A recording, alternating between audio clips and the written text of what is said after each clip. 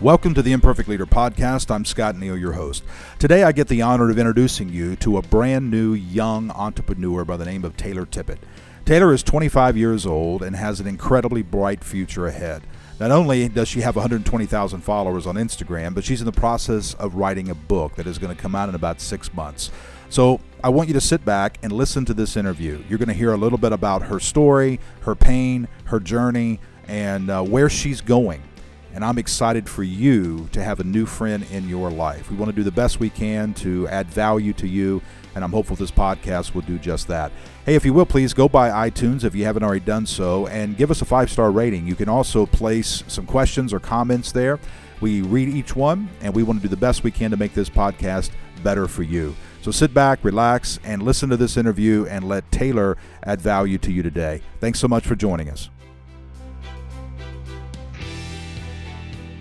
Taylor, welcome to the podcast. Thank you. I'm so excited to be here. I am excited you are here. Actually, you're here at Forest Park Church for the entire weekend. We've had the honor of having you here for the last few days. You met with our ladies for our Propel gathering Saturday morning in the lobby, and the ladies enjoyed having you with us. Yeah, it was really good. I was really excited to be here, and y'all have a really special church.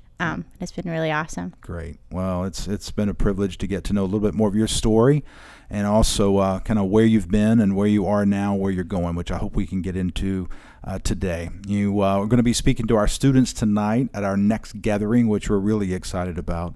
I know a lot of the students, middle school, high school, gather here once a month for a next gathering, and Taylor's our special speaker tonight, so she's going to get into probably some of her story and kind of where you are and what's going on. So, all right, let me introduce you to our audience, Taylor, because I'm just getting a chance to get to know you. I've been following you a little bit on social media, and my wife Lana has kind of been a fan of yours for the last few months and contacted you and said, hey, can you please come to Forest Park? And you were so gracious to accept our invitation, and here you are. So I want to introduce you, though, to our audience, because I'm sure there are some listening who are they don't know who Taylor is. Yeah. Okay.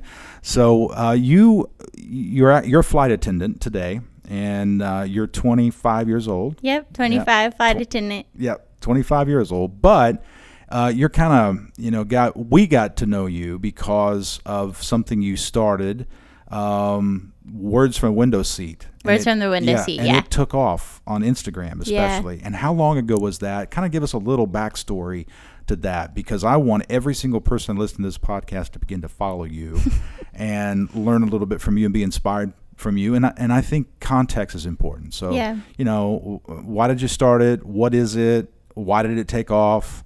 And let's talk a little bit about that. Yeah, I started Words from the Window Seat probably I think it was in like October of 2014. I had just been a flight attendant I got hired in April, so a little bit over like 8 months, I feel like.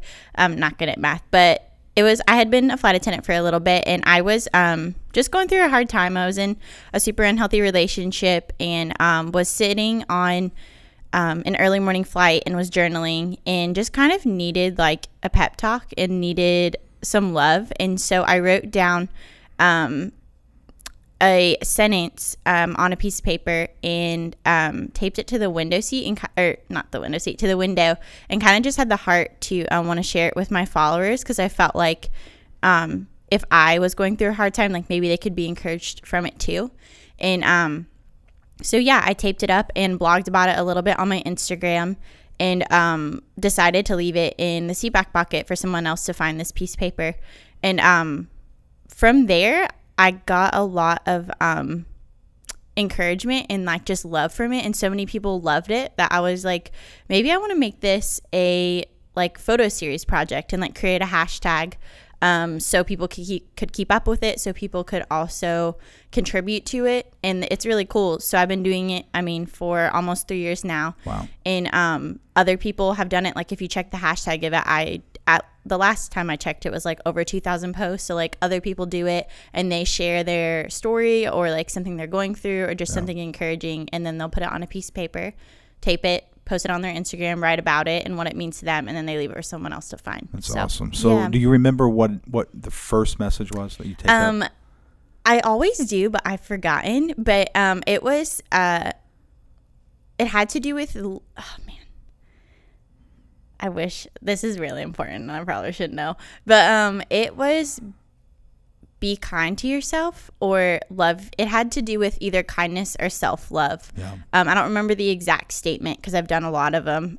But yeah, and that was the first thing because I just needed that like affirmation. So it was almost as if you were doing it for yourself. Yeah. And thought, hey, if I need this, somebody else needs it too. Yeah, And yeah. you just taped it up, and you just used some tape you have on your cart? Yeah, it was we get catering papers on like our Right. carts that we bring out in the aisle, and I ripped off a piece of tape, and it was a very random, like, Sure. but I was like, I don't know, I feel like I just wanted to like create some sort, as a creative, I wanted to have something that was tangible with words, also with images, and and be able to have it. And Why do you think this went off so quickly? What does that say about people?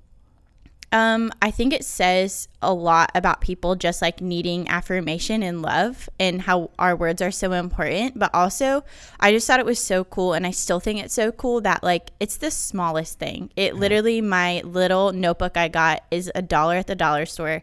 The tape was free, and that's it. And like, I mean, it blew up. And it's a piece of paper. Yeah. And I think that just says so much about like how the little things matter so much, and how our like personal stories and like encouragement matter so much to other people. Because I mean, everybody loved it and caught on to it. And I mean, it's not like rocket science, you know. Right. I just took what I had and used it, and I think that's why people loved it so much. Yeah.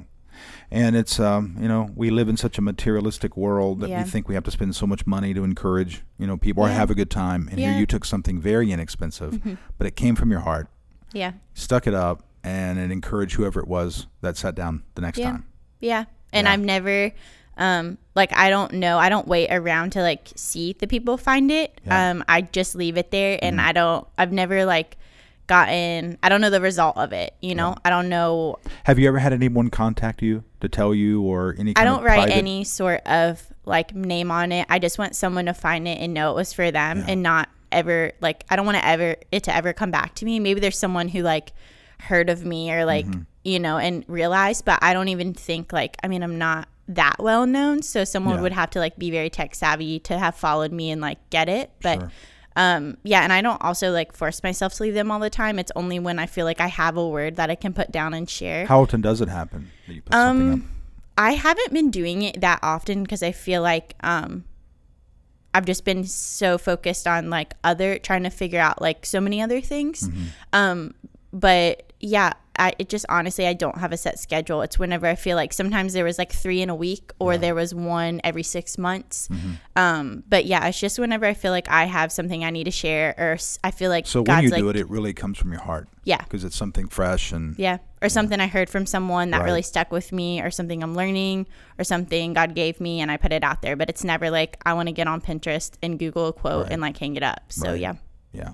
Well, that's how Lana found out about you through this process. Yeah. And just kind of following you, and just thought it was such a great way to just take what you have in front of you and encourage people with it. Yeah. And you were going through a tough time at that time when you began. What was going on in your life at that moment that kind of led you to that place of going, man, I need some encouragement here? Yeah. Well, for starters, I had just gotten a new job. I had moved to a new city. And where was that then? That was Chicago. You were living in I was in Chicago, Okay. yeah. And I was about to move and transfer to DC. So at the start of this season, though, in April, when I first got hired, I was a brand new flight attendant, had a new job. I literally was living in a closet. I found a random room on Craigslist. I lived with this Vietnamese family. The rent was like $300. So I was like, I'm going to take it. So I was just... And you were like 21 at this time? I was 20 when I first got hired. Wow. So I was 20. I So was a 21-year-old in Chicago, Yeah. living with this random Yeah. family. They barely could speak English, and I did it. Wow. And so, that was the start of it. And right when I had first graduated from training, I had met a boy, and I was in a relationship, and it was, I was in a relationship before I had even met him, because it was like through the internet. And so, which is really weird to say. But yeah, so I had just got a new job, was young, living in a new city, had like 2 friends in Chicago, and was in a long distance relationship because he was in Virginia. And so it was just really hard, number one. But then as time went on and closer to when Words from the Window Seat started, the relationship was super unhealthy. And so I feel like because of the things that were happening in the relationship, it had caused me to want to like search for more and kind of encourage myself because of just how bad the relationship was. So that's kind of where the Heart from Words from the Window Seat started from, and like all the things that were going on behind the scenes was kind of like not necessarily a cry for help, but like a way to encourage myself, even though I felt so broken. Yeah. So yeah.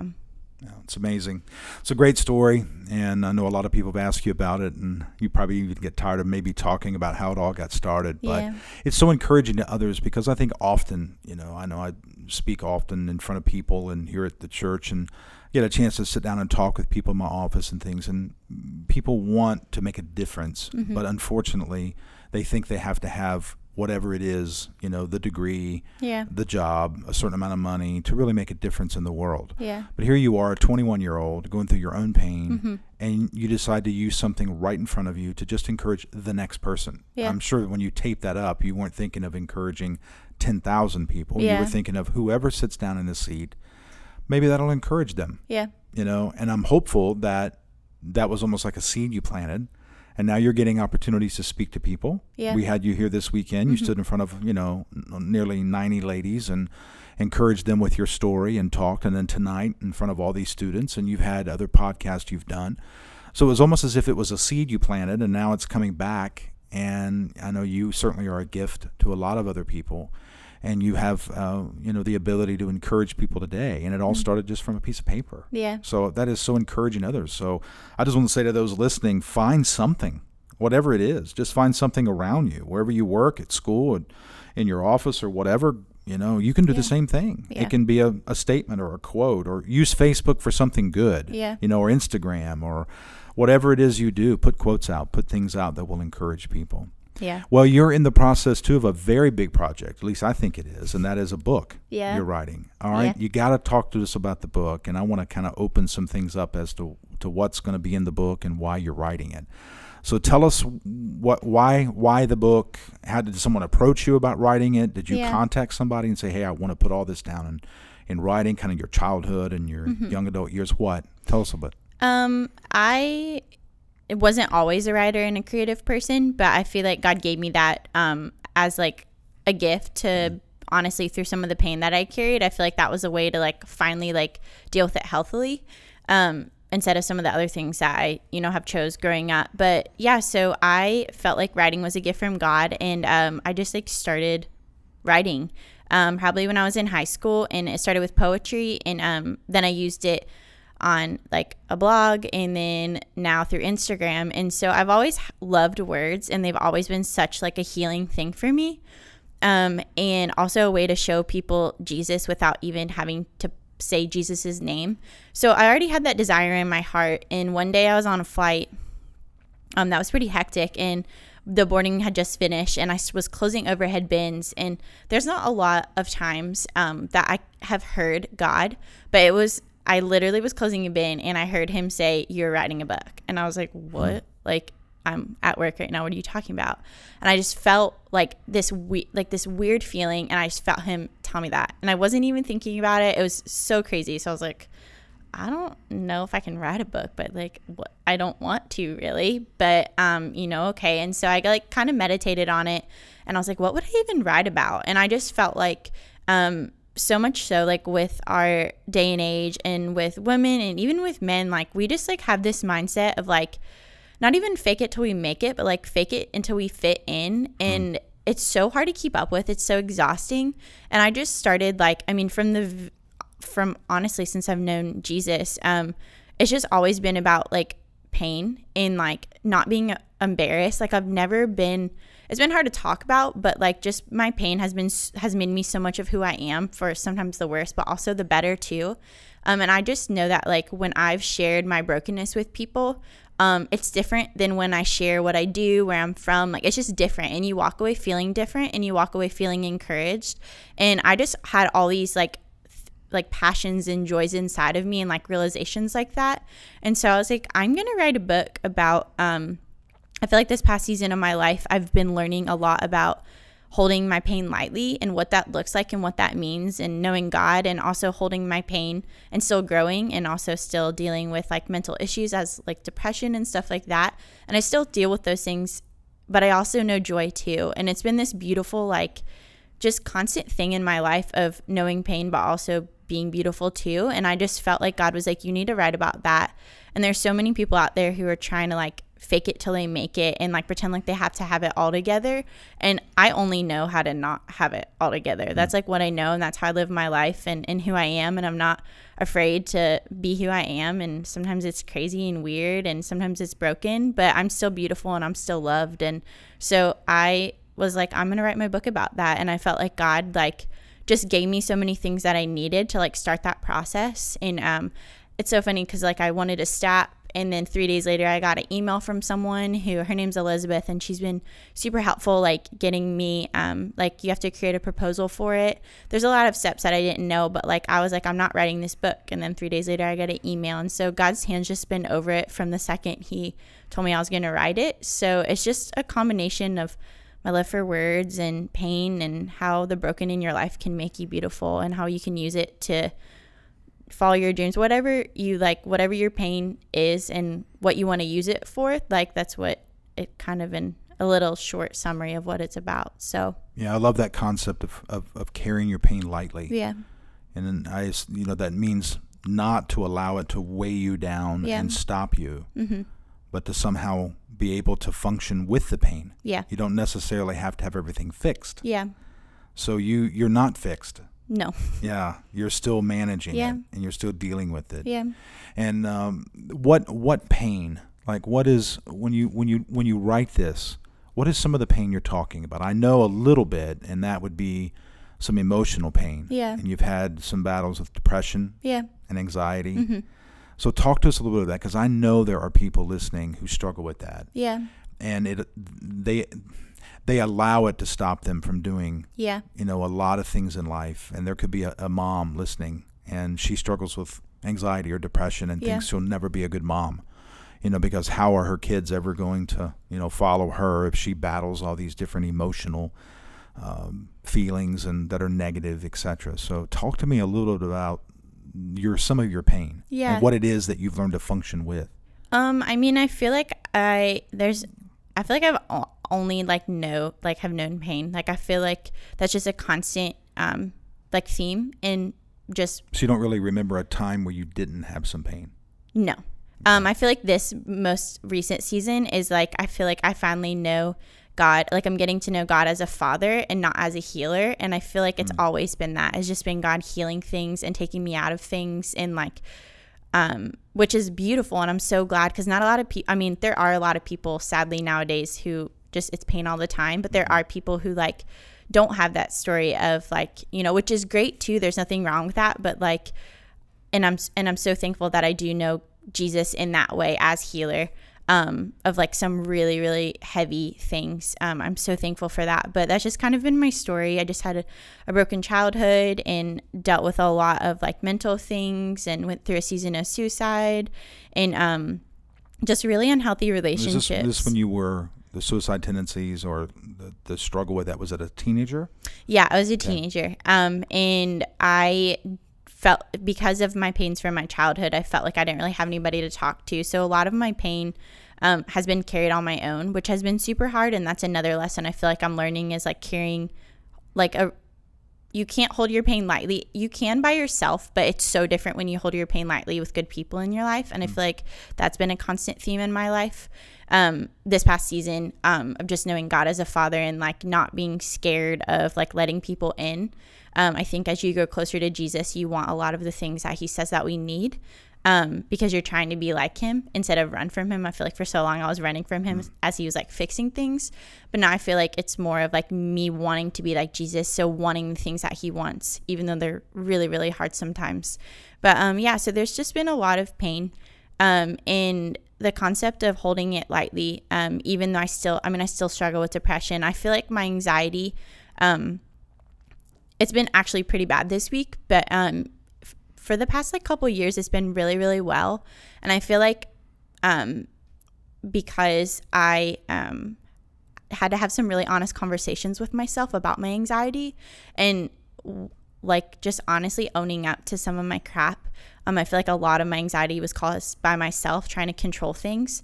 Even like being a 7, like I feel like that's something like we try to like control a lot of things. Like I've learned a lot about myself, and I've learned like about even Enneagram, and just like learning who I am as a person has also like come with having to admit a lot of things about yourself that kind of really suck. And I never was at that stage in life where I could talk to you about some of the things that I did wrong, or like some of my unhealthy qualities. Like I was always everybody else's fault. I was a really, really good victim player. But I feel like just as I've grown with God, I've had to like have those honest conversations. So holding your pain lightly is just like figuring out who you are and like admitting your stuff out loud and not letting it define you. Like, so my anxiety has been better. But my depression is something that I feel like was rooted in me when I was 6 from my parents' divorce. And so, I mean, I spent honestly up until my early 20s like struggling with it, but not knowing that I was struggling with it. So it's a lot more harder to like kind of manage now, and I'm still figuring it out, and I'm still praying for healing on it. But I mean, there was 16 years where I had it and didn't know that not 16 years, like 14 years that I had it and I didn't know I had it. So depression has been a lot different, but holding it lightly looks like having it but not letting it, learning how to deal with it and learning what my body needs and learning what I can handle and not pushing myself too far, and sometimes taking a day to just like chill and being honest and just being like, hey, I'm feeling depressed, but like not sitting in it, I guess. So yeah, holding it lightly is you were depressed for a number of years, but didn't have a name for it because you didn't know that's what it was. Yeah. This was normal to you, right? Yeah. So every day you were battling with depression, but not knowing you were battling with it. Yeah. You just kind of, this is life. Yeah. This is reality. So self-awareness, was that through counseling? Did you go to counseling, or how did you become aware of what was going on? You mentioned the Enneagram. Yeah. How did you kind of come to this knowledge that I'm depressed? Like I need help.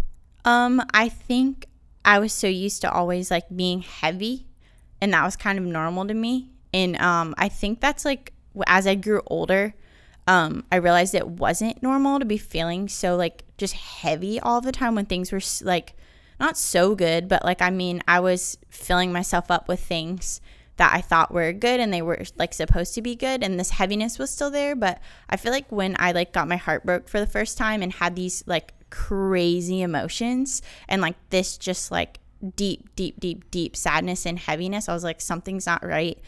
And so, I mean, I went to a therapist and kind of figured it out from there. And then also just a doctor too. It's kind of when I was like, oh, like this makes sense of why. Now, did you have an adult in your life at this time encouraging you to get counseling therapy, or did you just make this decision on your own, or what? This was in high school, and I had just, when I was a sophomore in high school, I met Jesus. And so this was like probably my end of sophomore year, junior year. So I had good people in my life who definitely were encouraging me. I was in a small group and things like that. But yeah, I definitely had mentors and things that, would talk to me about it. But counseling was kind of on my own. Like my parents didn't even know I went because I was too scared to talk to them about it. But yeah, I think it's just through good people that kind of revealed it to me, and it made more sense. Yeah, now you mentioned the Enneagram. I love the Enneagram, just studying it and learning about myself and others. And you're a 7. Yeah. Tell us a little bit about that, because I know there are people listening have no idea what you mean when you say I'm a 7. I'm a 7, yeah. I didn't. So what is that, and how did that play maybe into your pain? Yeah, it's funny because as a 7, a 7 is the enthusiast. It's like I call myself the Energizer Bunny.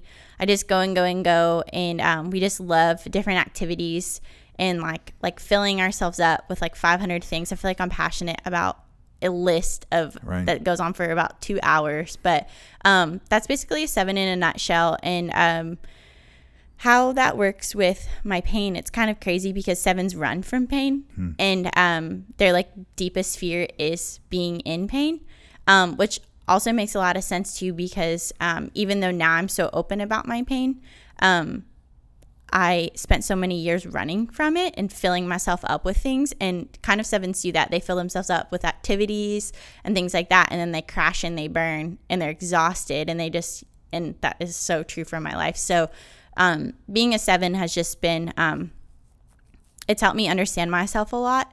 And Enneagram has been a really cool tool. So when I said, being a 7, it's just the journey of finding myself. And as I like to talk about it when I write, is like coming home to myself. I feel like I started to do that instead of neglecting me and my pain and things that were wrong with me. I kind of just took a lot of time to just sit with it and figure out who I was and who I am in Jesus and who I am like just as Taylor. Yeah. Let's talk a little bit about mental health and depression, anxiety, etc. Because you commented a minute ago or a couple minutes ago that this week anxiety was a little rough, or you battled with it.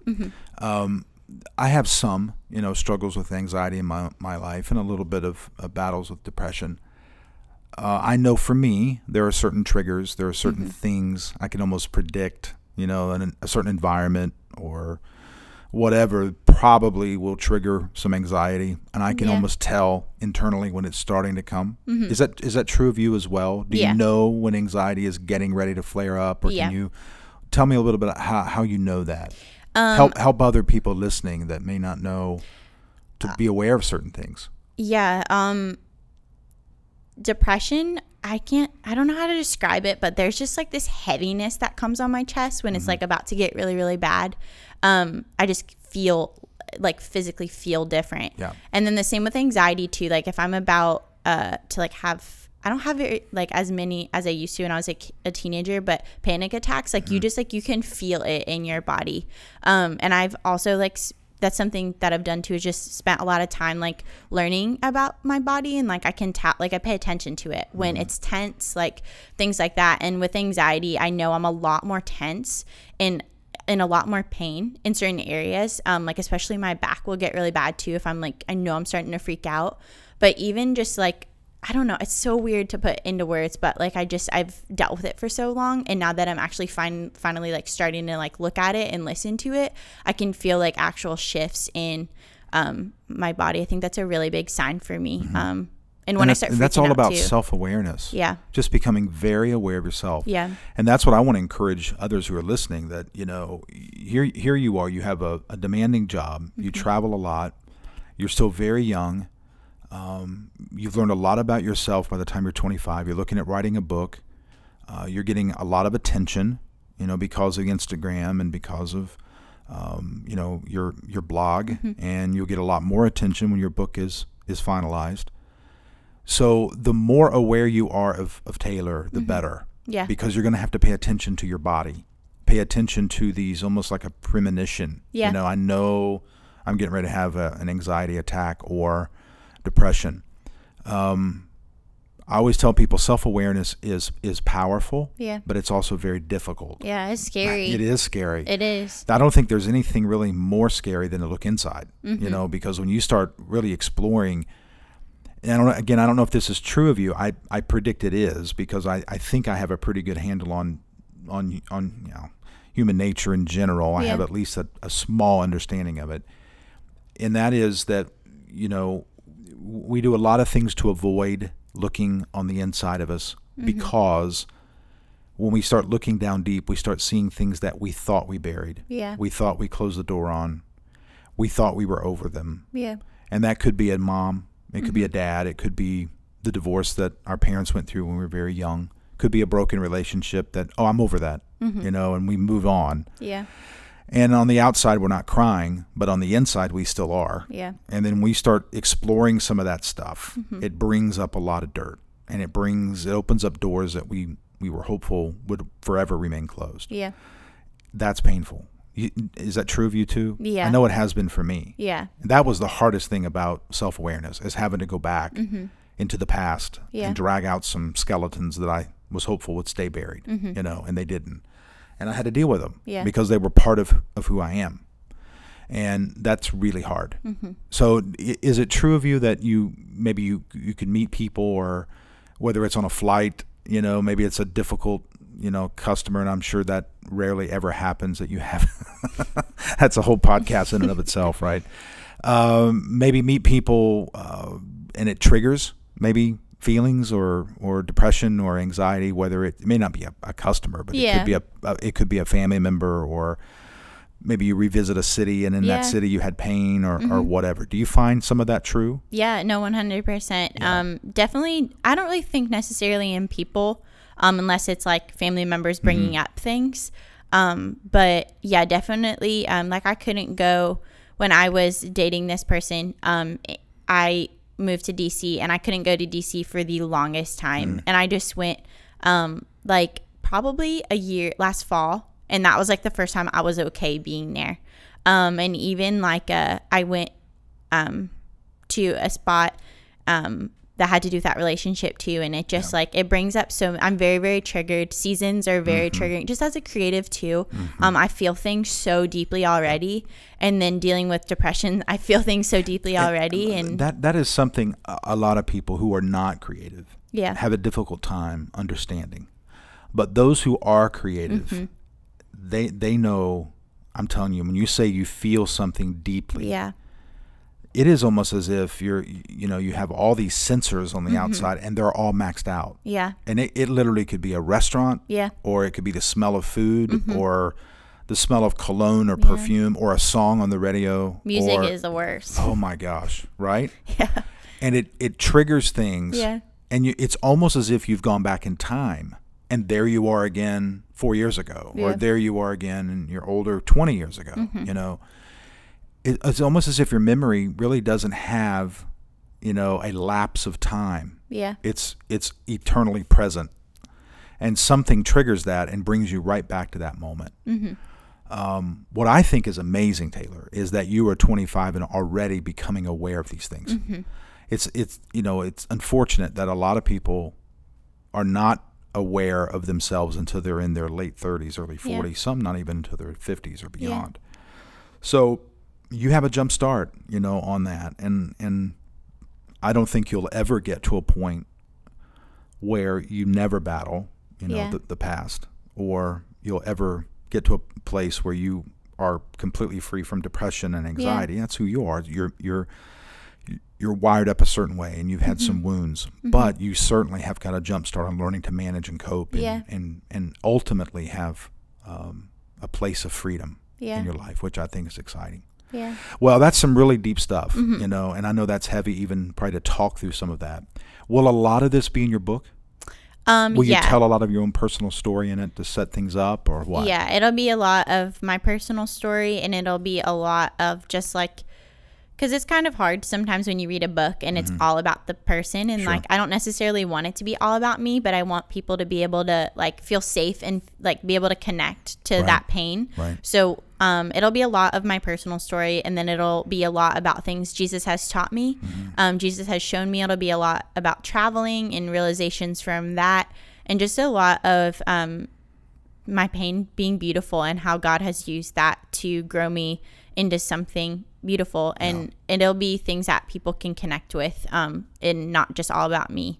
So a lot of it will be in the book though. At this point, have you seen a lot of your story resonating with people? Like when you come to a place like Forest Park this past weekend, talking, because I noticed after the Propel gathering, you stayed around and you talk with several ladies, and you're with them for a good amount of time. Yeah. I have no idea what you talked about, but I assume some of that was some of the ladies identifying with what you've gone through. I think that'll happen tonight. Here we are getting ready to walk into the student service, and that'll happen with a lot of the students. Do you find your story really opening a lot of doors for you to talk to people about their very private and personal battles they go through? Yeah, I do. And it's not necessarily them saying yes. Like there were some ladies yesterday who were like, the exact same thing. That's my story, but I didn't figure it out till I was 40. Right. But then a lot of them were like, I appreciate you opening up. Also, this is what I deal with. And it had nothing to do with me. But it's just beautiful when you can like be real and vulnerable and raw, how safe you make people feel. And like I'm like the person, because of the way that I am and just being blunt and honest, I'm always a person that people want to tell everything to. And I think when you have that mindset of like being okay with your pain and being able to like not be confident in it, but know how to like own it, because you can say, hey, this is where I'm wrong, but also this is not going to define me too. I think people get inspired by that and they want to be around that because they can feel like they can be their true, like, honest self. So yeah, there's a lot of times where people can say, wow, I've been through some of those same things, but also just because you're putting yourself out there and being vulnerable, people feel safe and then they want to share their stuff with you too. Yeah. And, you know, I might not be able to say, wow, me too, but I can say, like, thank you for sharing that, like, and encourage them in whatever they're going through. Yeah. Well, you're the kind of person who really gives people permission to confess their own pain and admit it, you know, and I think a lot of people need that. Yeah. I've said before that, I remember reading, and I cannot remember the book that I read it from right now at this moment, but it sparked the idea inside of me of just going around and giving people permission slips. Yeah. I think people just need permission sometimes. Hey, you can be honest. Hey, you know, try, go for it. You know, begin the book you want to write, start the business that you've been thinking about, begin the ministry that's inside of you. It's okay to laugh. Yeah. You know, it's okay to try new food. It's okay to travel. Just give people permission. I think a lot of people are just trapped. Yeah. And when they come and listen to a story like yours, and I think the other thing that really kicks it up is that you're young. Mm-hmm. You know, a lot of times you listen to someone, they're in their 60s and they've learned some lessons in life, and people sitting there may think, well, maybe when I'm in my 60s, then I'll be able to do some of those things. But here you are at 25. And you've already learned some lessons, and I know there's a lot more you're going to learn. You know, and there's, you know, no one is making the, ridiculous assumption that you've already figured things out, and now you're already beyond all of that. You still got pain and hurt and learning, but you're 25 and starting this journey. You give people hope, especially the other 20-some-year-olds who are thinking they're going to have to wait till they're older and married with kids before they ever figure it out. You're giving them some hope, and I think that's exciting. I really do. Do you ever struggle? Do you ever struggle with just listening to people's stories and then carrying some of that with you? Oh, all the time. Yeah, I carry everything. Yeah, especially as a creative. Yeah, yeah. And I'm a fixer too, just because I think my parents divorced. Like I just wanted to fix everything, and I wanted to make it better. And just because loving people, like I'm a fixer. I want to fix everything. How have you learned any tricks, any tips that you could give on how to manage other people's pain? Because when you travel and you see and you come to a place like this and you talk to girls and you talk to ladies and they share things with you, and you carry that back to the hotel room, you carry that back home, you know, how do you process that? Do you process that? Have you figured anything out yet on that? Yeah. It's really hard to not, like, honestly, for it to make me depressed sometimes, like, because I just get so sad because I see myself, like, in them, and sometimes I just want to, like, shake them and be like, it's going to be okay, or, like, even be like, why are you like, but I get it, and so I can't, like, the only thing that I, like, have, I guess, learned how to do with that is just, like, bring it to Jesus and, like, and just pray, and also, like, always be available. Like, I will literally give my number to anyone who needs it. And I think sometimes it's not about trying to fix things. It's just about, like, listening. Like, sometimes people don't want you to fix them. So true. And you can't fix people who don't want to be fixed. And I see parents do it all the time, like, trying to fix. Like, they don't want that unless they ask you for it. And so sometimes just listening and being there and, like, letting them know they're loved, even though, like, that may seem overused. Like, sometimes people need that, and sometimes those, like, words are, like, they'll remember when they, like, throw it out of their mind in a minute, you know? And so I've just tried my hardest to not, I'm a really big controller too, and just, like, not control it, and know that, like, when I was going through my pain, like, the only things that, like, helped were Jesus and time, and, like, and sometimes you can't tell people things.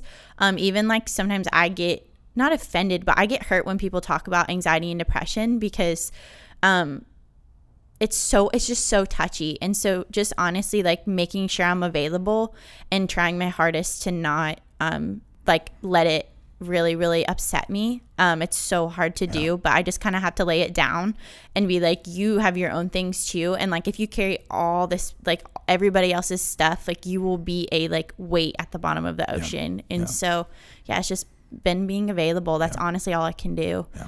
So, and you're going to have to be, more and more aware and more careful of that as more attention comes to you. Yeah. Because, unfortunately, people assume if you're standing up front and, you got a microphone in front of you, that you are beyond pain or you've already experienced all the healing and now you have all the answers. And that is not at all what you're saying when you put a microphone on or you hold one. Yeah. I've listened to you several times, heard a couple other podcasts with you, and just got a chance to get to know you a little bit this week. And that's not at all what you're saying. What you're saying is, which I think your book will say very well, and that is, I've learned how to manage some of my pain. I have become more aware of who I am. Yeah. And I'm just learning every day how to surrender this to Jesus. Yeah. And how to learn how to partner with him and let him lead me and guide me. So I'm going to take a few lessons I've learned and share them with you. Yeah. And I think if we have you back, 5 years from today, and your book has been out and you've done some other podcasts and you've taught in some other places, I think you'll have a whole nother list of things you've learned, Yeah. And which I think is exciting. Yeah. To just watch all of that unfold in your life. So I got some other questions that are very light. Okay, we'll move away from the heavy. Yeah. The name of your book will be, do you have a title for it yet? Yeah. Okay, what it will be called so people can look for it? It will be called Hold It Lightly. Hold It Lightly. Yeah. And hopefully that'll come out within the next year. Yeah, right? hopefully, yeah. Yeah, and you're in the process of doing it already, writing it down. And so, those of you listening, pay attention when the book comes out. Follow Taylor on Instagram, and we'll put a link on Instagram, and that's the best place, right? Instagram? Yeah, okay, for sure. And we'll put your address there and how people can get up with you, but it's just it's a joy to be able to follow you and see kind of where you go and what you're doing. So let's turn a little bit, because I think some people will be interested in just your whole world of being a flight attendant. So how long have you been doing this, the flight attending? Since April of 2014, so it's been 4 years and some change. Okay, and do you have any idea how many flights you've already taken? Oh, no.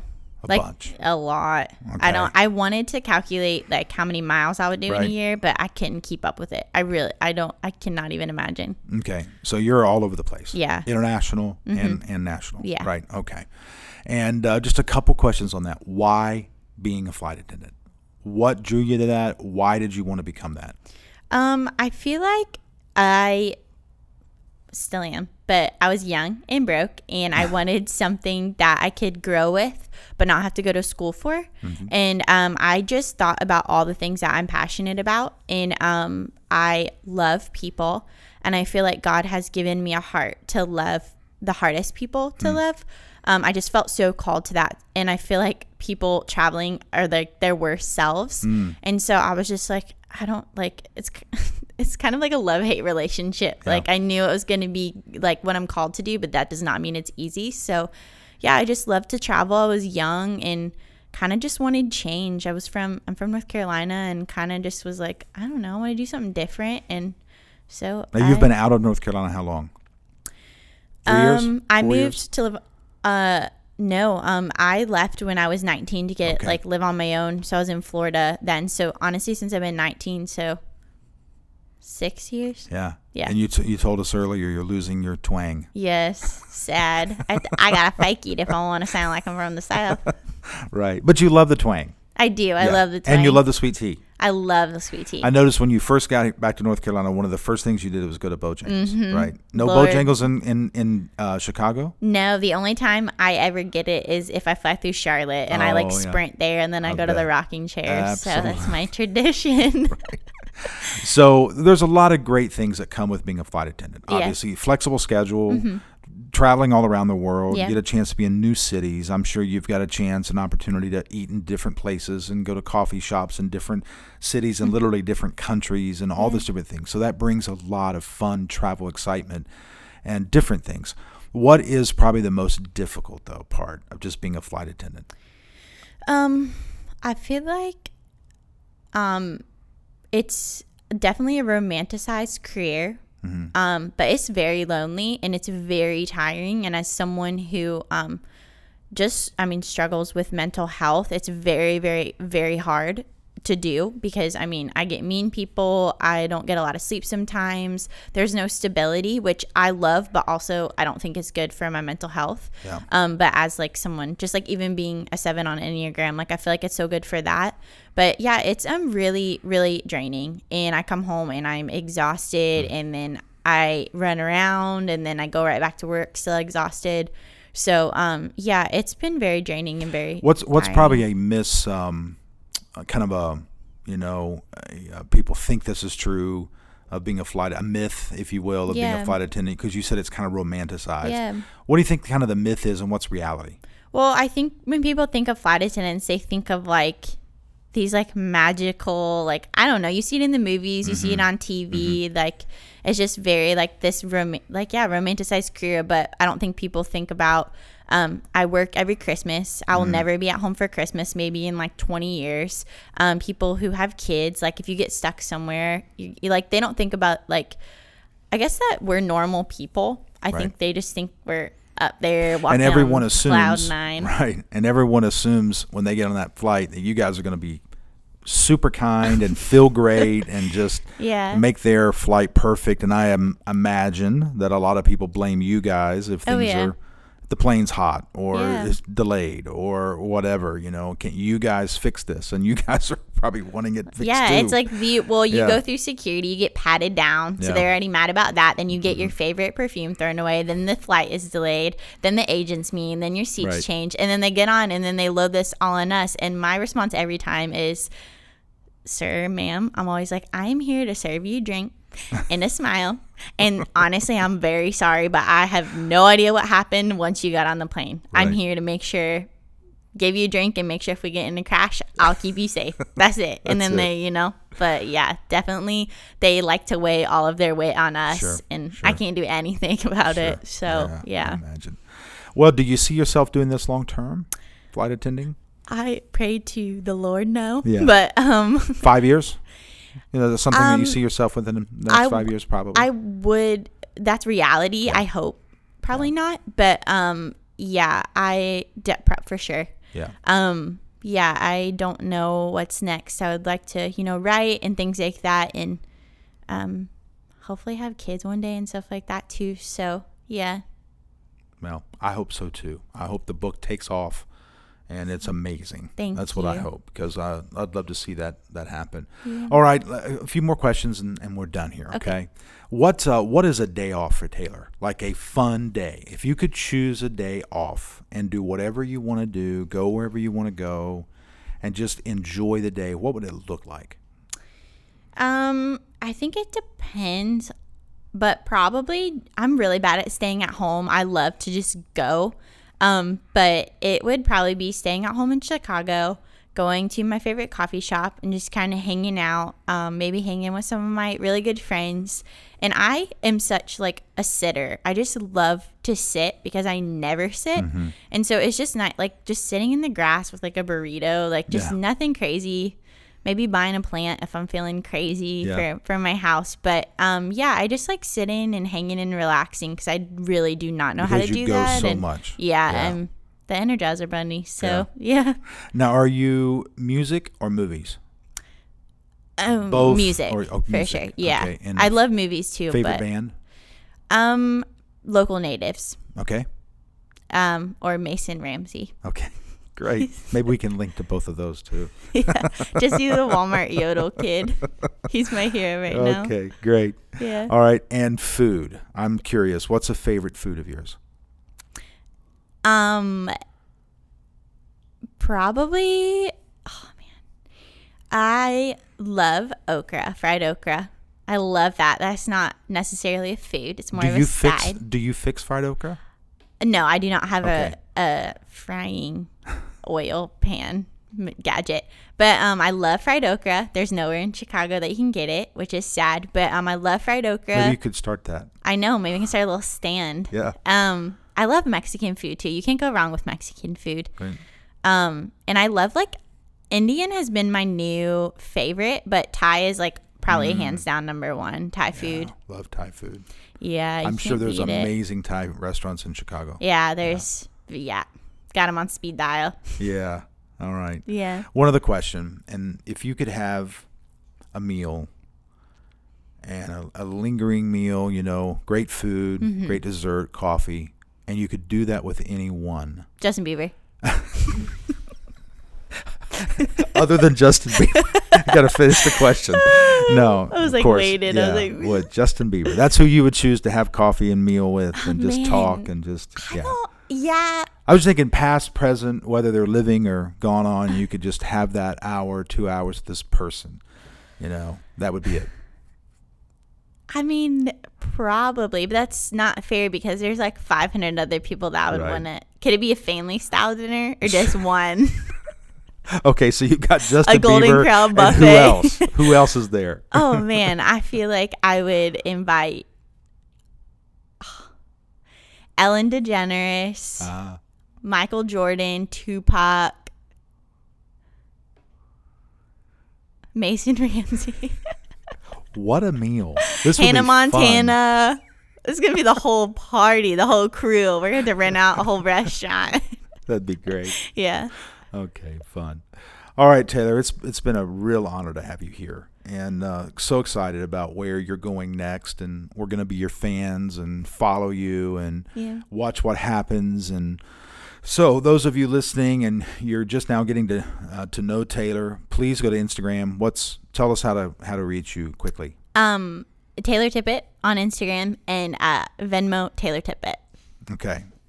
And are you pretty quick with technology? No, I'm saying updates. Do you put things out a lot? Okay. Yeah, I put a lot of posts out, and then I do. My personality definitely shows if you watch my stories. But a lot of heartfelt things on my profile, and then my personality is like my everyday life is like on my Instagram stories, so you can watch that too. Great. And then your book will come out soon, and everybody Hopefully, can pick it up. Lord willing. That'll be great. Yeah. All right. Well, Taylor, thank you. Real honor to have you here, Thank and you. Excited about what's next for you. All right. Peace out. Yes. Thanks again for listening to this episode of the Imperfect Leader Podcast. As I mentioned at the beginning, please go by iTunes and give us a 5-star rating and share this podcast on Facebook, Instagram, and Twitter. Also, I'd love to interact with you. You can reach me by visiting scottneal.me or like my page on Facebook at facebook.com/scottnealonline. I'd love to know what you're thinking and answer any questions you have.